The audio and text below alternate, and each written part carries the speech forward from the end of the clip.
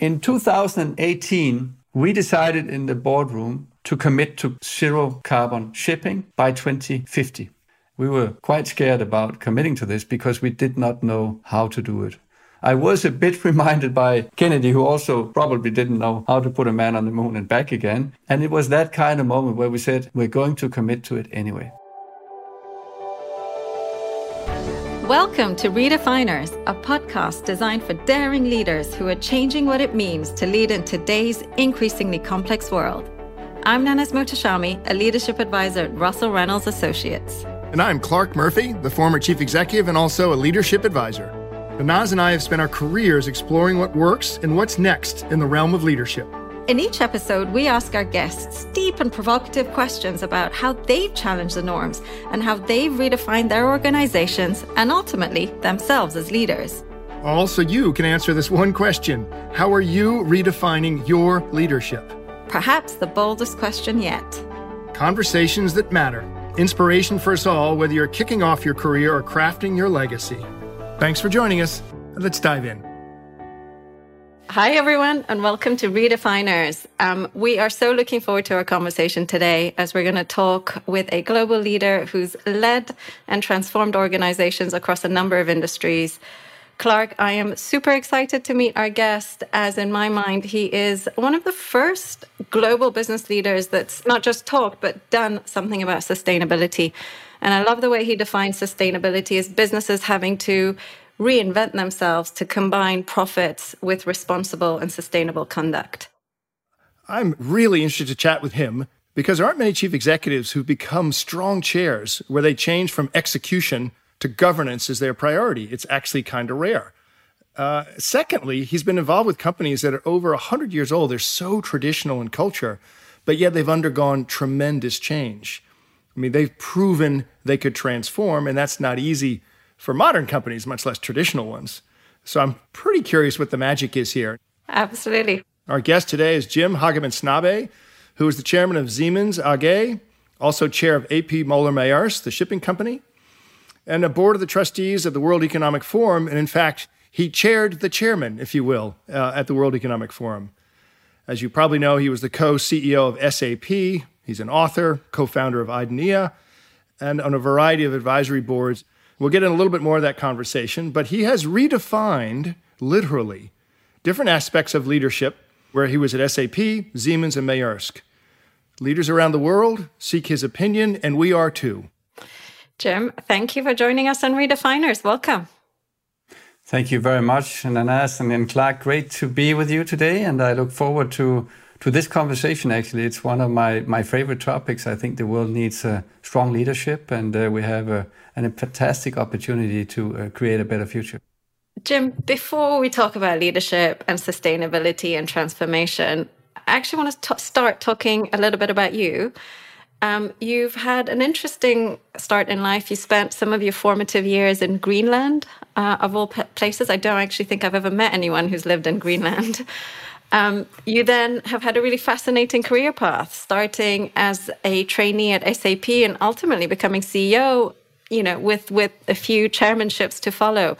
Tell us a little bit about that journey, some of the key points throughout the time and the key influences. In hindsight, Greenland is in many ways defining, let's say, the respect we need to have for nature. If you grew up in Greenland, you know how much you need to respect nature.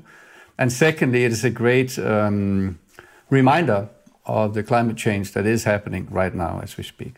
But if I look at my career, I would say I've been extremely lucky. Lucky to find a company that turned out to become a leader in its category, which of course means plenty of opportunities. But what strikes me the most from my time with SAP, which is more than 20 years actually, is that SAP taught me that you can and you should reinvent the company when things are going well. Mm-hmm. Jim, as you look at that, is there a moment at SAP that was a redefining moment for you as you think about reinvention?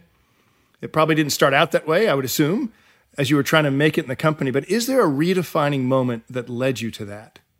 The real redefining moment for me was actually on a journey. I was invited to join a program that INSEAD, the business school in France, had launched. It was called a Vera Quest, and it was really about teaching global leaders about globalization and about the environments and societies in which we operate companies. And it meant a week of frameworking at INSEAD in France. And then we went a week to India, and I met some of the richest people on the planet, some of the poorest people on the planet. We spent time in the slum of Mumbai. And coming out of that, I realized how important a role business leaders play in solving the problems that we have on this planet. I saw a woman, 23-year-old, who had found a way to educate young kids on construction sites in Mumbai. And I realized that leadership is not about the power you have, but the impact you can have. And when you have leadership, there is no problem that is too big to be solved. So I came back a completely changed person, and I decided to use my leadership in companies to help progress some of the problems in the world, while of course still making a good business. And I've tried to pair those two problems ever since. But I love what you say about leadership being about impact, not power. What's the impact that you've had that you are most proud of? That's a good question. For me, inspiring the companies that I've been involved in taking a very significant, proactive role in solving some of the problems that are related to that kind of business that they're in, and not seeing that as a disadvantage or a zero-sum game versus shareholders has been probably what I'm most proud of. I've seen it now 3 times at SAP. We drove a dramatic transformation of the company towards, optimizing scarce resources. I've seen it now at Maersk and Siemens, who both have significant infrastructure activities, and adding this dimension to it and inspiring, just seeing how people get inspired by when the purpose of the company is much more than just making money. Not sacrificing making a good business while you actually care for the bigger problems at the same time. Let's talk about the 2 companies that you mentioned just then, Siemens and Maersk. These are 100-plus-year-old companies. And if I may say so, they're kind of European companies that are quite ingrained in their cultures. How do you bring about change in a company that has such an ingrained culture? Take us through the nitty-gritty. What were the challenges? How, did you ever want to pull your hair out? How did you overcome it? Particularly, I guess, as chair. I mean, the first reflection is, of course, that if a company is more than 100 years, and Maersk is 117 years, Siemens is 173 years, which is quite remarkable these days, where many companies have, one iteration and then very successful, and then they disappear. I think the average S&P 500 life is now 16 years. So in that light, this is quite remarkable. If you have a company that's more than 100 years, it must have been able to reinvent itself many times. Otherwise, it wouldn't be around. Yeah. So that's the starting point. Secondly, both of the companies have an element of family business. They are not family businesses. They're both publicly listed companies. But in both companies, there was not only a permission to think long-term, but almost an obligation to not give up the long-term success for a short-term gain. Werner von Siemens has a quote exactly like that. And one of the key values of Maersk is taking care of today while preparing for tomorrow. So the question is, how do you then lead change? Well, as a chairman, which is very different to a CEO, you kind of have the power of asking the question. You don't have to answer it. And if you believe in, like I do, that if you ask the right questions in the right sequence, you can actually force the right kind of thinking and reactions. That if there's one thing that I would say is important, that challenges the assumptions that were right to create the current success, but may not be right to stay relevant and successful in the future. Many a chair has tried to manage rather than govern. It's a trap for great chief executives who become governors. Jim, can you talk about the board role in transformation and then the chair's role in transformation as you have worked with these two companies in particular? I actually believe the board plays an important role in transformation.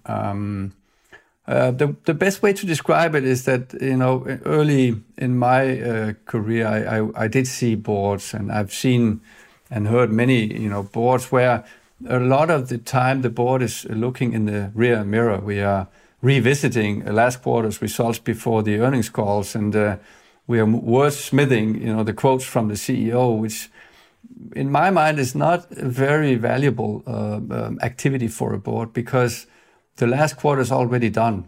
And so I believe that the board has an important role in creating space for a discussion around the future. And in my boardrooms where I chair, I have this an interesting rule of thumb, which is we'll discuss the past until lunch, and we'll discuss the future after lunch. And then I give, of course, management permission to decide when we have lunch, but never later than 2:00. And at the beginning of my chairmanships, the lunch was a little bit late because the tradition was to dwell a little bit at the past. And how can you predict the future? And nowadays we have early lunches because it's obvious that in these times of such dramatic change, we need to have a discussion about what are our assumptions for the future. We need to figure out what assumptions that led to the success are no longer valid. We need to figure out what are the capabilities that will be critical for the future, which we don't have today, and we need to make sure that those progress. I fundamentally believe that the board is trying to do this through 4 specific tasks. Number 1, the board is responsible for making sure that the company has a relevant strategy. Point number 2, the board needs to make sure that the company has the right management. And the sequence of this is important. I believe you need to start with strategy before you select people. And Clark, you will know that more than anyone, because otherwise you get what the current management is capable of, not what the company will need from a strategic point of view. The third task is to have a clear definition of how do we define success. And success is not always just the results of the company. In my mind, it is also measures that indicate whether we are developing the capabilities that are critical to be successful in the future. And I call that transformation metrics, not result metrics. And it is as important as measuring the results, because otherwise you will optimize the current and you will become better and better at becoming irrelevant, which is not necessarily where you want to go. And of course, the last point from the board is where many boards use a lot of time, is to make sure that you have good governance and you are compliant and manage risk. But that's not about avoiding risk. I actually believe that in times of radical change, not taking a risk is the biggest risk you can take. Listen, this is the playbook one would hope for a company to remain relevant. As the phrase goes, don't be reverent, remain relevant. I think when we work with boards, helping the board think about their future strategy as defining their leaders for the future is one of the biggest hurdles that we face. In the beginning of the process of picking future leaders, a lot of board members are focused on today, not tomorrow. So they're repeating kind of a mirror of today's leader, not what a company is going to need for tomorrow. Can you tell us about board members who may not be as future-oriented, as relevance-oriented, and how you help manage the board process to either unify them or have the healthy debates on relevance? So the first thing I did when asked if I would chair a board is in both cases, I actually wrote a letter to the board and said, if you choose me as chairman, this is what you get. And that document includes my vision around a board that's future-oriented, not past-oriented. And it talks about how we will use committees to take some of the compliance stuff away from the joint discussions in the board. And it talks about how we will maybe even create innovation-oriented committees to go deeper in some of the experiments.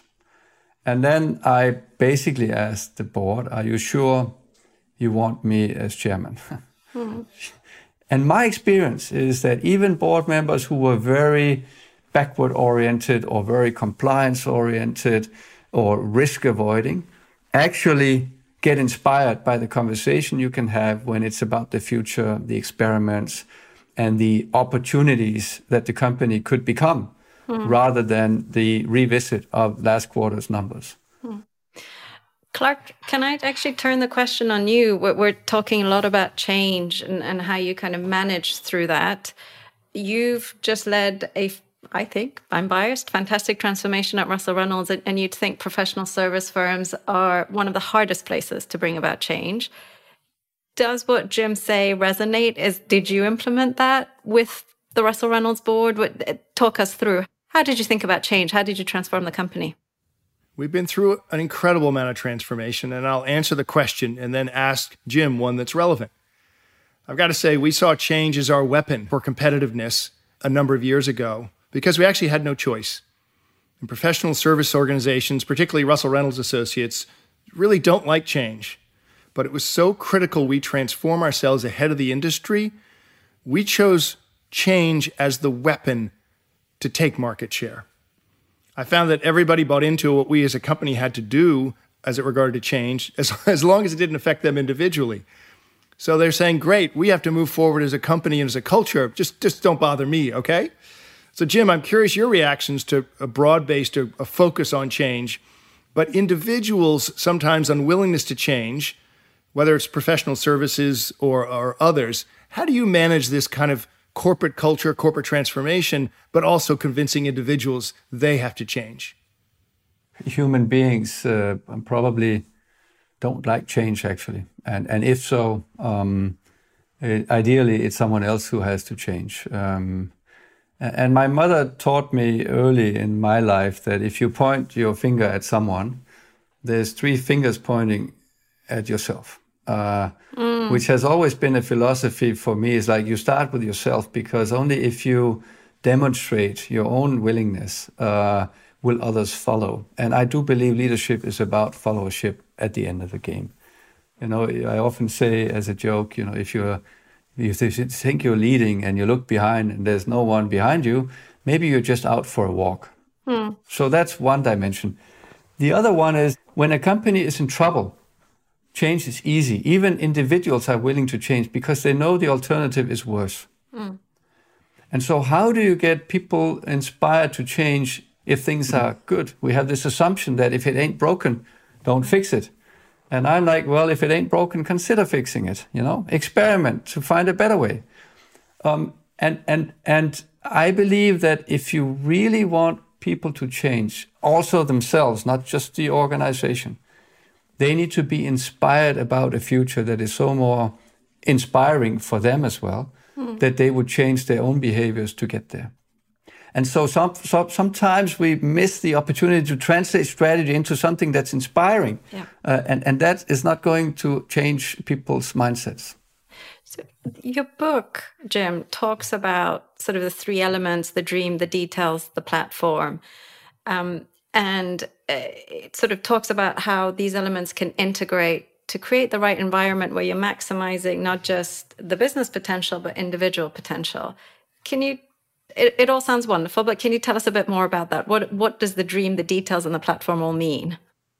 I think the industrial age taught us that if you want to make sure that a strategy is executed, then you have to basically cascade the strategy down in a business plan. Yeah. Because if the future is predictable, you can make the perfect plan and you can ensure execution of that plan. But if the future is unpredictable, and we've just seen 18 months of complete unpredictability, then the plan is always wrong. At least I threw the budgets and plans out for Siemens and Maersk a few months into COVID, because obviously they made no sense anymore. And now is the time when we need something different. Not a plan which kind of limits people's imagination. So that's where the dream comes from. The dream is the translation of strategy into something that is meaningful and inspiring for the entire organization, everyone who needs to contribute. It's the why that inspires people to be super excited about change, not concerned about it. And so the details is about understanding which 2 or 3 things need the biggest change. In particular, and I think that's where, an organization like yours come into. Russell Reynolds is about building the capabilities in the organization, either inside or recruiting them, that will unlock the potential of that dream. And many of those capabilities today are digital in nature. They are actually, I believe, more and more related to sustainability. It's about innovation. It's not about running the current business. It's about reinventing it. And so you need new people, new capabilities on the team. And now the issue is that you have a long distance between the dream, which is, far out there, but very inspiring. The details, which is what we do in sports. We train every day to play the game in a different way tomorrow. And that leads us to win in the dream. And between those two, we have an element, we call it basically the mindset and the framework, which is about a kind of a platform for change where we unleash human potential. We make sure they think the same things, they have the same mindset when they make their own decisions, so we don't need managers to make decisions. Then human beings have such an incredible potential to do things we never imagined, which is why it's never in a business plan. We'll be right back with Jim, but first we're going to hear from Peter Lichthart, a managing director in our Amsterdam office, about the critical steps boards can take to drive sustainability. Sustainability has quickly risen to the top of corporate agendas in recent years. So, how are boards engaging with the challenges, opportunities, and strategies related to sustainability? We interviewed more than 130 corporate directors and C-suite executives from around the world and surveyed more than 1,500 additional corporate leaders to learn more. What we found was that boards often struggle to take the first step toward engaging on sustainability. Based on this research, we've put together a 10-step roadmap to help boards move forward when it comes to sustainability. These steps are built around 5 core issues: board leadership, board culture, purpose, strategy and risk alignment, and people and composition. The key lesson for boards: be bold in your actions and commit the organization to high levels of performance right from the start. To learn more about our 10-step sustainability roadmap for boards, go to russellreynolds.com/insights. And now we're back to our conversation with Jim. Jim, you talk about sort of unpredictability. You talk about being much more sort of future focused. Has that changed what you look for in CEOs? I mean, we now often talk about sort of learning agility, LQ, more than IQ or EQ.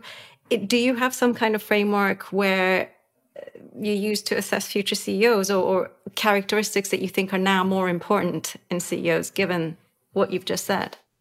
Nowadays, I'm looking for very different capabilities. I'm assuming that if you're at that level where you could be the potential next CEO, you've already proven ability to execute. So that's not a key concern that I have.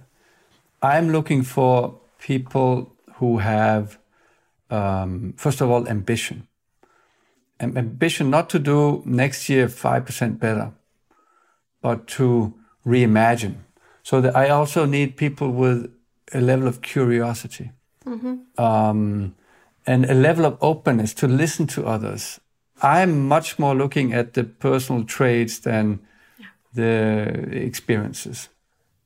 Jim, we want to pivot a little bit here and talk about unconscious bias and how that affects relationships or in fact, affects potential leaders. There's a moment when I personally went into a room at a European meeting, and the person I knew best, which increasingly were male leaders in our leadership team. And a woman I respected came up to me. She said, "Why do you always walk to the people you know best? You ever thought about walking in a room as the CEO to a person you know least and what that might signal, as opposed to the gang of typically men you know the best?" As is obvious, Jim, I've never forgotten that discussion, and I've walked into rooms completely differently ever since she said that. You talk about finding those that have metrics focused on the future and not the past. How do you help find or encourage looking for people that may not look like themselves, or that leaders recognize that they are only looking for people that look like themselves? How do we get out of the box and seek people different from ourselves? It's a super important question, because without that, you will have a team who all have the same background and way of thinking. Mm-hmm. I use probably two tricks to do that. One is I am very keen on learning from other companies, ideally in other industries. As I remember at SAP, we installed what we called a leader's quest, where we would go out and visit other companies in areas that were not the same as ours. I mean, we assumed we were the best, so how could we learn from peers in the industry? We had to learn from other industries. So as one example, we knew we needed to be able to acquire companies and integrate new capabilities, and we went to Cisco. We knew at SAP that we had not the best and most exciting user experience in the world. Most ERP systems look pretty awful, to be honest. And so we went to the gaming industry and talked with them about how do you create inspiring interactions with people. I still remember at EA Games, they had this mantra that they don't release a new game if you don't see visible joy in 7 minutes from the user. And I could ask the engineers at SAP, so do you think we're more or less than 7 minutes to see visible joy from our systems? These conversations open their eyes from assuming we are best to, wow, there's someone out there who just do these things much better. Mm. And of course, we couldn't look inside the company for those capabilities. We needed to look outside. And so those are some of the tricks, the openness to learn from others, but also this ability to identify what are the capabilities that we lack today, which are absolutely critical for the future, and how do we recruit them and make sure that they love to be part of our journey. You talk about the future. We're at an inflection point, I think, around sustainability. It's risen in volume, importance, and visibility in the last 18 or 24 months. And you've talked about the UN Sustainable Development Goals. At this pace, we'd probably realize them by 2090, and the goals say we got to get there by 2030. What do we do to change the pace of change, the pace of progress? We've got to. What would you do? I think that is probably the most fundamental question we all have. I read the IPCC report that came out recently as well. I mean, that one is very clear, and I would, just inspire everyone to read that, because it talks about a level of urgency which we have not really lived up to yet. Mm-hmm. It talks about, the level of impact, which is also very, very concerning. So it's almost like we've not seen anything yet in terms of problems in this world, and we're too slow. So that's a wake-up call. Mm-hmm. And I'm assuming that the humans that need to do something about it are mostly the humans that run companies, because it is the companies that have the impact we need. And to be sustainable is a competitive advantage, not a disadvantage. The political system can give us some means for that, like a price on carbon, which makes it business-wise more attractive, but we need a dramatic change. And Maersk has been working on the carbon issue for a long time, actually. 2008, we started looking into this. Maersk is not insignificant. We're 20% of container shipping, and shipping is 90% of moving goods. So this is a very significant portion. And the goods transportation industry is 9% of global CO2 emissions. So an important industry to solve. And if we don't, global trade will reverse, because we cannot afford it from a climate point of view. So it was obvious we needed to do something. Since 2008, we have reduced carbon emissions per container moved by 41%. So we actually asked ourselves this ambitious question: what would it take to be zero carbon? Not carbon neutral, which is like I buy some trees, like zero carbon shipping. So in 2018, we decided in the boardroom to commit to zero carbon shipping by 2050. We were quite scared about committing to this because we did not know how to do it. I was a bit reminded by Kennedy, who also probably didn't know how to put a man on the moon and back again. And it was that kind of moment where we said, we're going to commit to it anyway. Now, 3 years later, we know how we are going to do it. And we have ordered the first vessels that will sail carbon neutral already in 2023, which means something that seemed impossible 3 years ago, now 3 years later, is going to be a reality. So it inspires me to argue again that leaders need to have the courage to dream big. And it inspires me even more to see that when human beings get such a challenge, they typically find a way.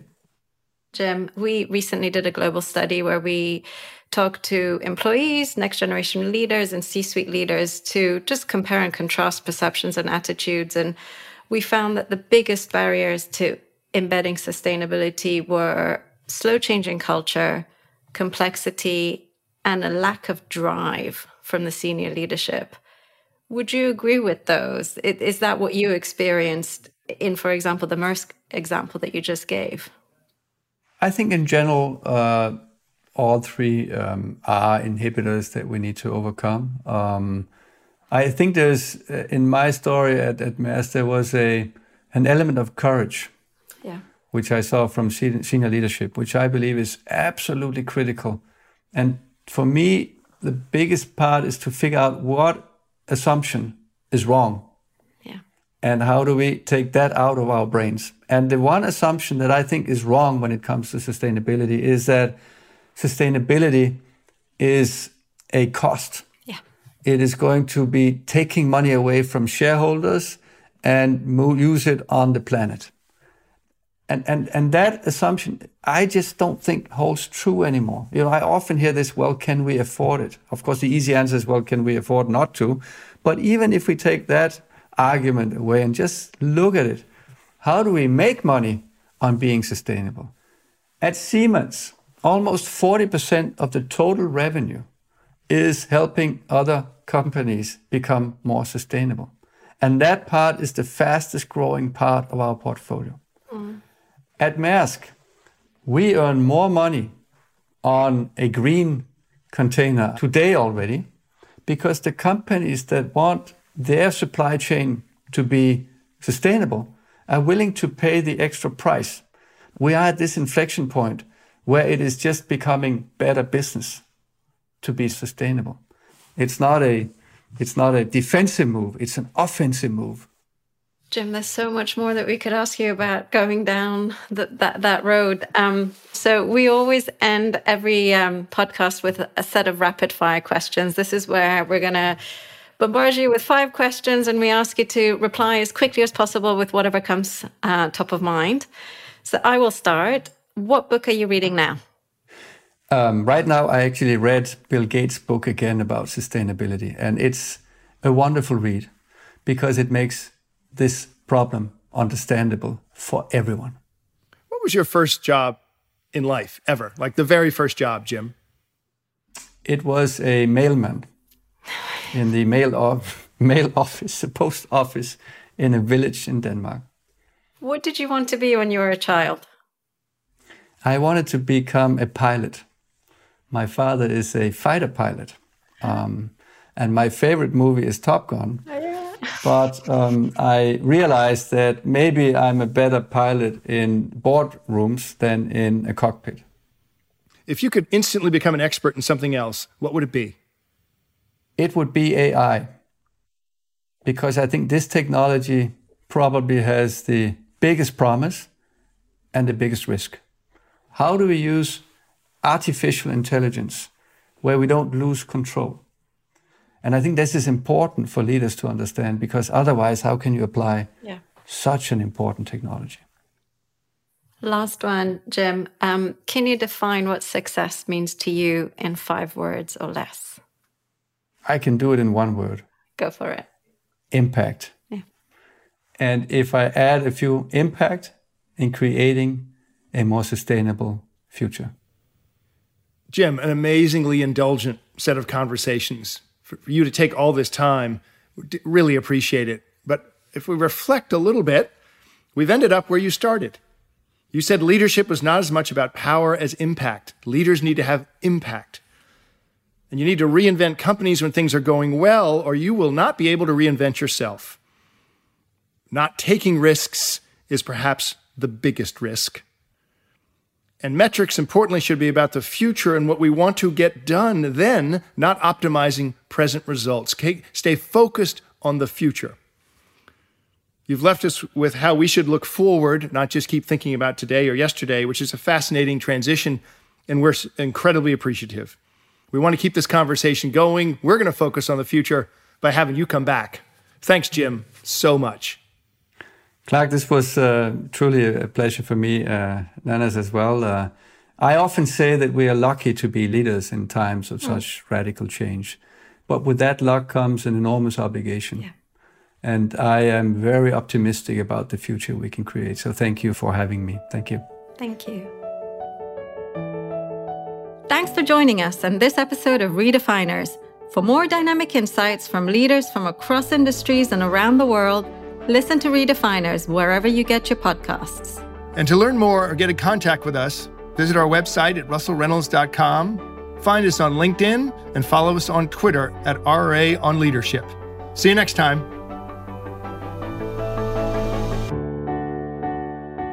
Do you have a question on leadership, career development, joining a board, or other topics you'd like to ask one of our consultants? Well, now's your chance. Email us at redefiners@russellreynolds.com for an opportunity to have your question answered on the podcast by one of our experts. We'll see you next time on Redefiners.